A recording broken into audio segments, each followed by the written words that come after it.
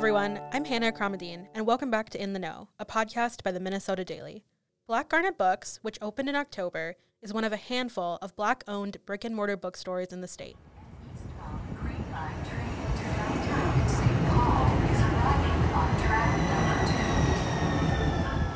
Light streams in through the large windows in the glass door.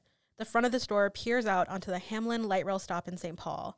Visitors peer at the selection of books lining the built-in shelves, and genres from romance and science fiction cover the walls, all written by people of color. That isn't an accident. Dion Sims, the owner of Black Garnet, carefully hand-selects all the books in the store. The storefront officially opened on October 12th, after 2 years of pop-up shops and online sales work. Sims stopped to water the plants in the store before we sat down to chat.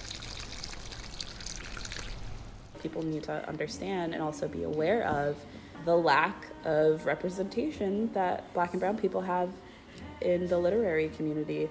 Black Garnet Books is something that addresses that. We have to be intentional about what we're ordering, and we really have to be intentional about making sure that we're carrying books that are done by people that look like us, that sound like us, and have experiences like ours. Her effort started in 2020, after she tweeted about wanting to start the only Black-owned bookstore in Minnesota. That tweet went viral. At the time, Sims had recently graduated from the University of Minnesota and worked in tech. I was looking for a Black bookstore to support and couldn't find one in Minnesota, and the closest one was in Chicago. I just ended up tweeting, like, there's no Black-owned bookstores in Minnesota, like, that's my new dream. Everyone was completely behind it. I was thinking, that's my new dream for when I'm, like, 60 and retired, but everyone was like, no, now, and I was like, okay, sick. After she garnered over 700 retweets and tens of thousands of likes, Sims began collecting over $100,000 through community fundraising on GoFundMe. She received a $100,000 neighborhood sales tax revitalization grant from the city of St. Paul that helped pay for shelves, a back room, and additional renovations. I feel like more than anything, the support just made it more real to me. It feels really good to have people believe in you. I wasn't even at first thinking about doing a GoFundMe, but it was the people who were replying to the tweet who were like, start a GoFundMe now. I want to support this. That GoFundMe was huge in making sure that I could run the bookstore for the last 2 years through pop-ups and online. And yeah, really made it possible for me to quit my job and do this full time. Are you ready to check out? I do believe so. All right. Do you have a loyalty account with us? No. Would you like to make one? Sure. All right. After 2 years as a one-woman show, Sims saved enough money through sales to hire 5 staff members. She said that's helped her balance the workload of a new business. Hello. How you doing? Are you ready to check out? I do believe so. All right. Mia Che, a second-year student at the university, joined Black Garnet Books in around mid-October as a staff member. She helped stock books and ring up customers. She saw the job posting on Instagram.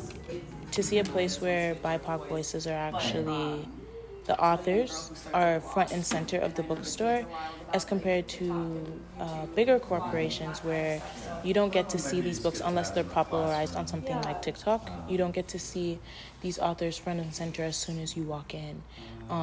It wasn't until I got here that I'm like, I didn't realize that I feel safe and I feel comfort in being surrounded by books that are either a reflection of who I am or just some sort of reflection of, there's some relatability on the very grand scheme of things in these books. Sims says that not all responses have been good. She has to keep herself from reading hate comments online about the shop. There has been pushback from white people who are like, why does it matter that she's Black? Why does it matter that this bookstore only sells books by people of color?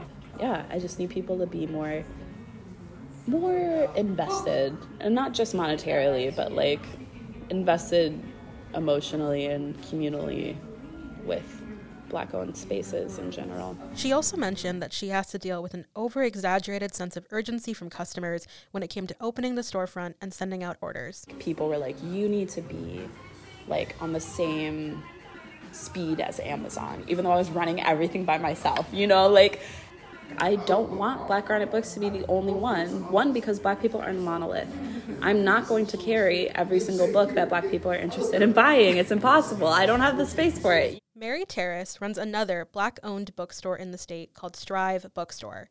The physical space is in the IDS Center. It used to run as Strive Community Publishing. And what inspired me to start that was years of teaching and not finding books for my elementary and middle school students that they could relate to. So after years of searching for books, I just decided, someone's got to get more books by and about Black people, more contemporary books into the hands of children. Terrace has run her publishing company since 2018. She launched the in-person location this summer. Both Terrace and Sims agreed on one particular barrier to opening Black-owned shops. Money. Money. I think it's mostly money. Go to Black-owned bookstores and buy books from them, and also attend any literary events that the bookstores host.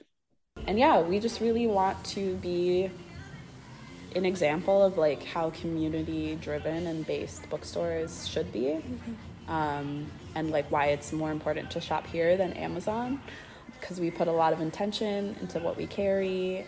We're the ones that are going to be hosting events and like supporting local authors and just really making sure that like books remain an important part of community. Don't shop at Amazon for your books. Buy your books here. Gotcha. Such a happy noise. Thank you so much. Appreciate all your help. Have a great day. You too. This episode of In the Know was written by Hannah Akramadine. It was produced by Abby Matchtig and Alberto Gomez. For questions, comments, concerns, make sure to email us at podcast@mndaily.com. Thank you for listening. We're glad you're tuning in this fall.